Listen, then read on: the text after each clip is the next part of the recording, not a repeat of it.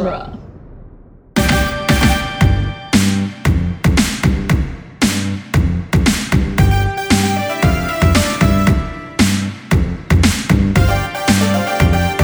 Welcome, everyone, to Teenage Mutant Ninja Turtles Minute, the daily podcast where we are watching the 1990 live-action Turtles movie one tree-jumping minute at a time. I am your host, Scott Tofty, and with me again are Chris O'Connor, Rachel Gatlin, and Adam Sheehan. Hi, guys and girl. Hi. Hello.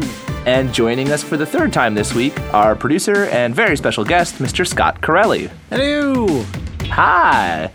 So we are on minute number 13. It is a wonderful Wednesday, and this minute starts with our confused little foot punks wondering, what the hell was that? And ends with Raphael asking Casey a very important question about his choice of weapons, which we will get to when we get to it. Mm-hmm. So we've established these are foot thugs, which I guess it makes sense. I never really thought of them. I always thought of them as just like regular run-of-the-mill dudes, but apparently all crime in New York is now run by the Foot Clan. All PG crime. All PG crime. My question is, Casey Jones leaps out of that tree like a badass. Has he just been waiting up there like all night for like the chance that someone might come by? Probably. Yeah, it seems a little odd that he's there waiting, and yet he saw what they did, and he wasn't apparently making a move to intercept them. I think he stopped when he saw Raph, because he says like, you did your job, now let me do mine. So he saw what Raph did. So I think he got over there to stop them, but then Raph got to him first, I think. Yeah. I just have an awesome image in my head of like, it's like 4 p.m, it's bright and sunny out. Casey Jones climbs into a tree and just like hangs out there until midnight. He has a deer blind in Central Park. Well, if you're a vigilante in New York in the late 80s, early 90s, you would have worse spots than just like kind of patrolling the outskirts of Central Park. As long as you stick to the outskirts. Yeah. Because then you can catch the bad guys as they come in. Right. Exactly. Also, what does he call the two thieves? I've always been kind of so this is a point of contention that I've always had, and for the longest time I thought he was saying you curb scrubbing pukes. And I was like, purse grabbing. That's a weird thing, but yeah, he says you purse grabbing pukes. It took me until my 20s to figure out what he was saying there. I always thought he said purse grubbing pukes. I'm like, that doesn't even mean anything. That doesn't make sense. That was my in between phase. There was a while where I was on that train too. Yeah. I mean, to be fair, he is speaking all of his dialogue through like a big mask. So Yeah. He was Bane before Bane was Bane. Right. I want this. If this movie came out today, do you think there'd be like the internet phenomenon of like Casey Jones speak, like memes, like you purse grabbing pukes? God. I don't think he spends enough time in the mask for that to be a thing. No. Also, how did things go in the last the Teenage Mutant Ninja Turtles movie that had Casey Jones? Because I didn't watch it. So. Truth be told, I don't remember a lot of Casey. I watched that movie. I went and saw it once. Very little memory of Casey Jones from that movie. It's Oliver Queen from Arrow. It is. Yeah. Which was listen. I thought it was a great years on a hellish athletic team. Thought it was a great casting choice, but well, listen, depending on how long this show goes on and the demand for it, I'm not saying we're gonna get to those movies, but if we get to those movies, at the very least, I'm sure you'll cover it in a weekend edition at some absolutely, point. definitely. Scott, I have to ask, how did Seamus do? Was he good? Define good. Like on a scale of 1 to Seamus? So Adam and I are big wrestling fans, and the guy that plays Rocksteady in the newest Turtles movie is a very popular professional wrestler. Which is just a bizarre casting choice. He was as good as anyone else in the movie, so I'll give you that. You get what you pay for, I guess, right? Yeah, He probably got paid a lot. Probably more than he deserved. Anyway, I like that these thugs book. They are knocked down. They get up and they run like the wind away from the dude with no pants and the fork in his belt. But when the crazy psycho in a murdering-looking hockey mask falls out of a tree, they're just like, oh, hey, what's up? Like, it's 1989. You run from people in hockey masks in the woods. Like, that's a cultural thing. That is a thing people are afraid of normally, right? This was after the whole Jason era, or was it before? Yeah. Oh, absolutely. Definitely after. It was established. Well, during, Jason really. has taken Manhattan at this point. Okay. Yes. That movie. Oh my god, that movie is just the scene where the boxer like is punching him out on the rooftop, and then at the end he's like winning. He's doing so great. He gets him to the edge of the building, and he's like, "Okay, take your best shot," and then knocks his head off. It's just no. Spoilers for Jason Takes Manhattan. So at this point, everyone was afraid of Jason Voorhees, right? Oh yeah. Everyone should be afraid Okay. of goalies. Period. So Period. you would when even Mighty think Ducks come out, I think that's when you're allowed to like goalies again. Goldberg. Oh, Goldberg. But yeah, so I found it funny they were not more afraid of Casey Jones when he falls out of the for tree. his dirty sweatpants alone, like this guy, you don't want to mess His with this costume. Let's talk a minute for It's that. perfect. His costume is dead on. It's Yeah. so perfect because so Casey Jones makes his debut in the comics in the very first Ninja Turtles one shot. They did 4 of them initially, one for each turtle, and the first one to come out was Raphael. It was between issue, I think, 3 and 4 of their regular run, and it is the story of Raphael getting really, really angry at his brothers and like, I have to go out and just like blow off steam. And then he meets Casey Jones and he encounters someone who's even more psycho. And the whole story is like Raphael, the hothead, trying to calm down Casey Jones. Like he learns his lesson by having to become the mature one. And like, it's just perfect from the mask that Casey wears in the movie is so close to the one in the book. The costuming is great. The sweatpants, like he nails the costume. It's so good. It's Everything about probably, it. I mean, up to this point, I can't imagine a more comic accurate costume in a movie ever. And not for nothing, the Casey Jones from the TV show, who was always portrayed just like a total raving lunatic, had a pretty solid costume as well. Again, like the sweatpants stayed in every iteration. Until recently. And then he was like hipster dude. But like sweatpants, the fingerless gloves, the mask is the same in the cartoon show. Yeah, it's great. Very good job. Even like the 2001 Casey Jones is still kind of like in the same vein, like from the Fox Kids or the whatever network it was, did the early 2000s Turtles cartoon reboot. Oh yeah, the super serious one. Yeah, and that Casey Jones actually looked like he had the longer hair like the movie Casey does. Right. But just like you get what this guy's about immediately just looking at him. Very He's well about done. hockey. He's about hockey.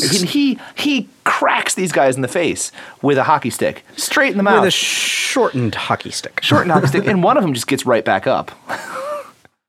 So I just did a little because digging. hockey sticks are terrible weapons.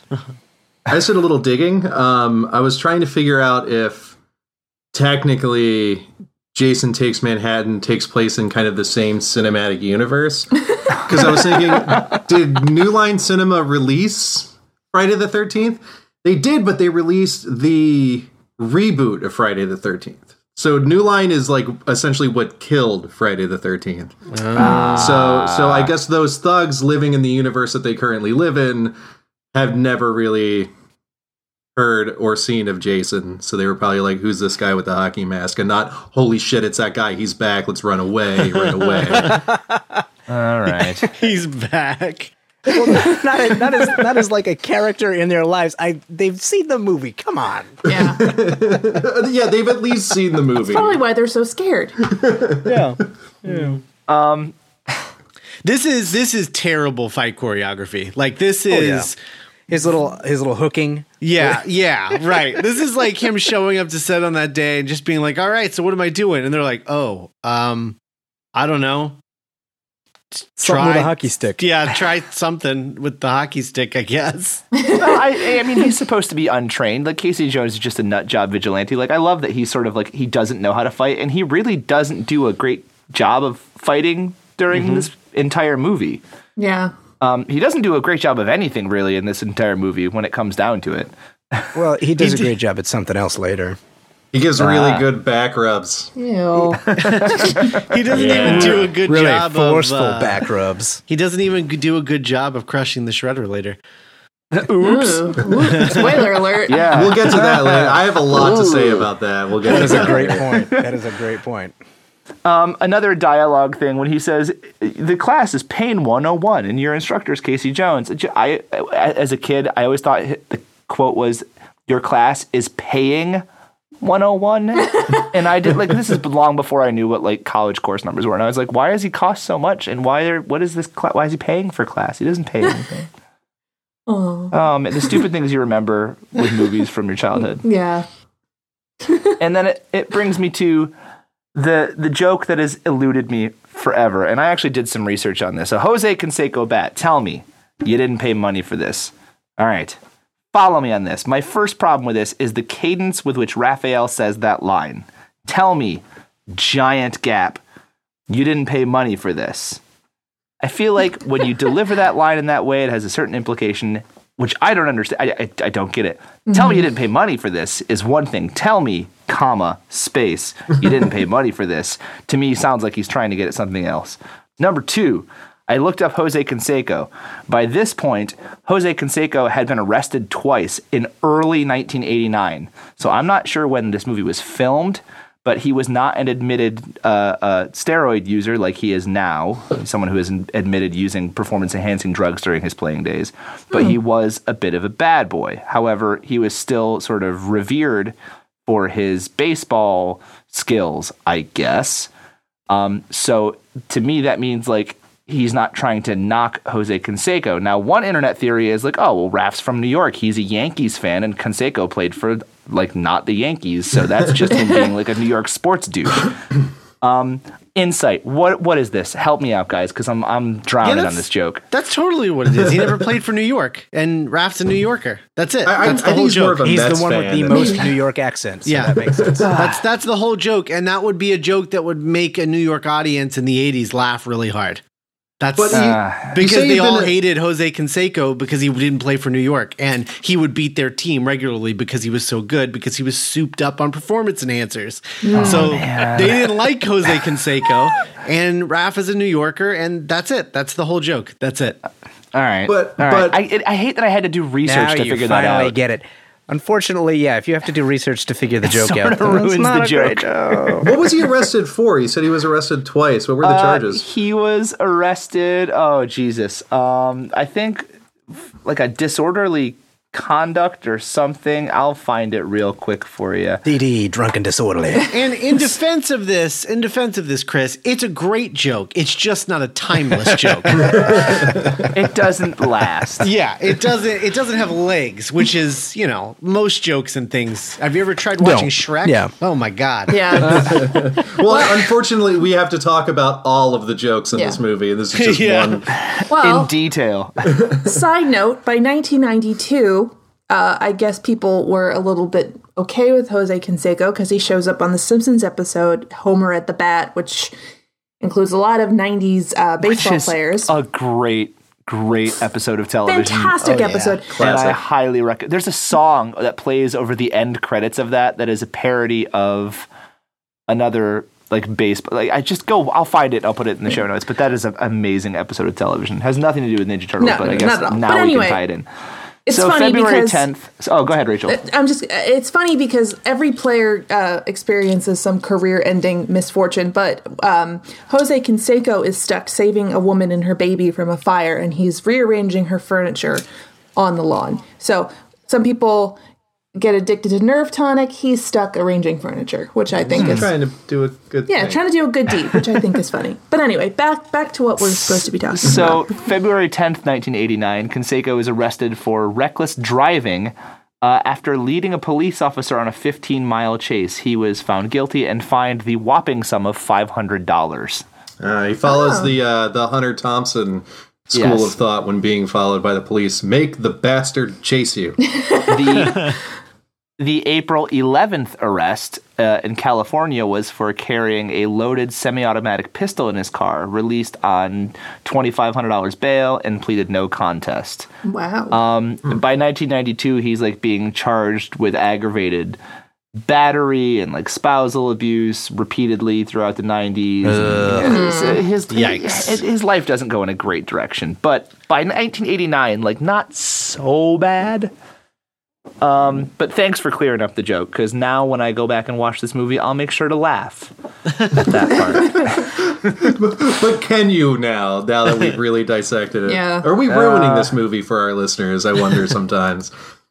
You know what? I love it because I keep finding so many little stupid things that I've never noticed. And I've seen this movie a billion times. It's the great thing about the movie by minutes format is you will find things you've never, ever paid attention to before. I listened to Scott on Back to the Future Minute for 3 seasons, and just the amount of information that I've gleaned for, again, one of my favorite franchises is astounding. And I hope that we're doing the same thing with Ninja Turtles Minute. I hope. Are we? Thank you, and I'm no sorry. I will never ever forget the phrase Emmett Brown, saxophone king of Hill Valley. Thanks to you, Scott Corelli. Bear hobo. Bear hobo. All right. Well, let's get out of the inside. Bear hermit. That's what it is. Bear hermit. That's right. I guess I did forget the term. Curses on me. Well. So, yet again, another musical line of dialogue. Tell me you didn't pay money for this. And then our minute is over, and we are left in suspense. Props to Raphael for catching a baseball bat barehanded. That's got to hurt like a mother. I wonder, you know what? I wonder if that line, the tell me you didn't pay money for this, I almost wonder if the voice actor said tell me as if he was going to say, tell me, did you pay money for this? But then realized after he said, tell me in that way, he was like, oh, that's not the line. You didn't pay money for this. Maybe it's just a really bad edit. Like as a weird thing. Well, I mean, this had a notoriously low budget. So I bet their voiceover stuff was like first or sort of second take, pants. like tops. Yeah. Oh, I'm probably. Yeah. Yeah, I'm glad I'm not the only one that noticed, like, it's a weird delivery. Like, definitely. It's just not a great, they don't land on the joke very well there. Maybe one of our listeners is a baseball fan and can tell us why exactly this is so funny. Why it was so funny in 1989. There's probably a baseball logic. Maybe it wasn't. Maybe he blew the big game. Who knows? We might be missing the obvious. Maybe it's just not funny. Yeah. Like, when in doubt, the easiest answer is like the best answer, right? Also, maybe if we have like some real baseball aficionados that want to chime in, like, are those bat? Like, is Casey Jones really tall, or are those like kids' bats? They do look kind of tiny. I will say this: Little League bats are pretty perfect for keeping under like the bed or an umbrella stand or something for home defense. So they could be Little League bats. Yeah, that makes sense. And it would fit with his like kid-sized hockey stick. Yeah. It is interesting. Like, bats are just, like a single bat, like that makes sense. It kind of works, but like double bats, that's just dumb. Like, weapons, like Casey Jones is a bad vigilante. I mean, he's not good at it. He's not good. And I feel like most of his weapon choices are coming from a place of this will intimidate them more than this will do actual damage to any person. I think it's more this is what he had lying around and what would fit in his golf bag while he's hanging from a tree in Central Park. If he has a kids hockey thing and he's got kids bats, is he like a somebody's YMCA dad? like youth coach? Oh no, I like him as a deadbeat dad. Like he stole his kids' sports equipment. So if we take the comic book at face value as the inspiration for this, Casey Jones's first night vigilanteing is the night he meets Raphael. So that could explain why he's such a bad vigilante. Like this is, according to if we take that as Bible, then this is literally his first time ever doing this. Mm-hmm. In the later iterations of the Turtles, Casey Jones's father is a deadbeat. Right. That kind of makes sense. He never had a kid at the early part of his career. He ends up having one later. But I do kind of like the idea that somewhere there's a little child out there that Casey Jones is just like, you just stay in your crib and don't move. and the Daddy's got to go out with his cricket. If his dad was a deadbeat, maybe these are his bats and hockey sticks that his dad gave him before he ran away. Oh my god! Oh my god! That's so deep. So he's out there trying to prove himself worthy of his daddy. I think we're giving Casey Jones a lot more depth than was originally intended. Damn it, somebody has to. Here, even sadder, they were his kid's bat, but his kid died in a crime of some sort. No. He's not those are his kid's bats. Oh my god! And his mini hockey stuff, and he used to be a dad, and now he's just the kid-sized golf bag. He's just a depressed. Too dark. So that's why he takes such offense to the Jose like Canseco sort of a reverse crack. Bruce Wayne. That's why he wears sweatpants all the time. Yeah. Yeah. No, he's just sad and depressed. And he's just finally going out and getting getting justice for his kid. Also, I don't think Casey Jones has a home in this movie. Like we don't really ever see him. And he never changes. He's either hanging from a tree in Central Park or like sitting on a fire escape somewhere. Yeah. I would say that the fire escape. Well, when we get there, we'll talk about that more. In the comic, one of the first shots is of like through a window of like a skylight looking in on him.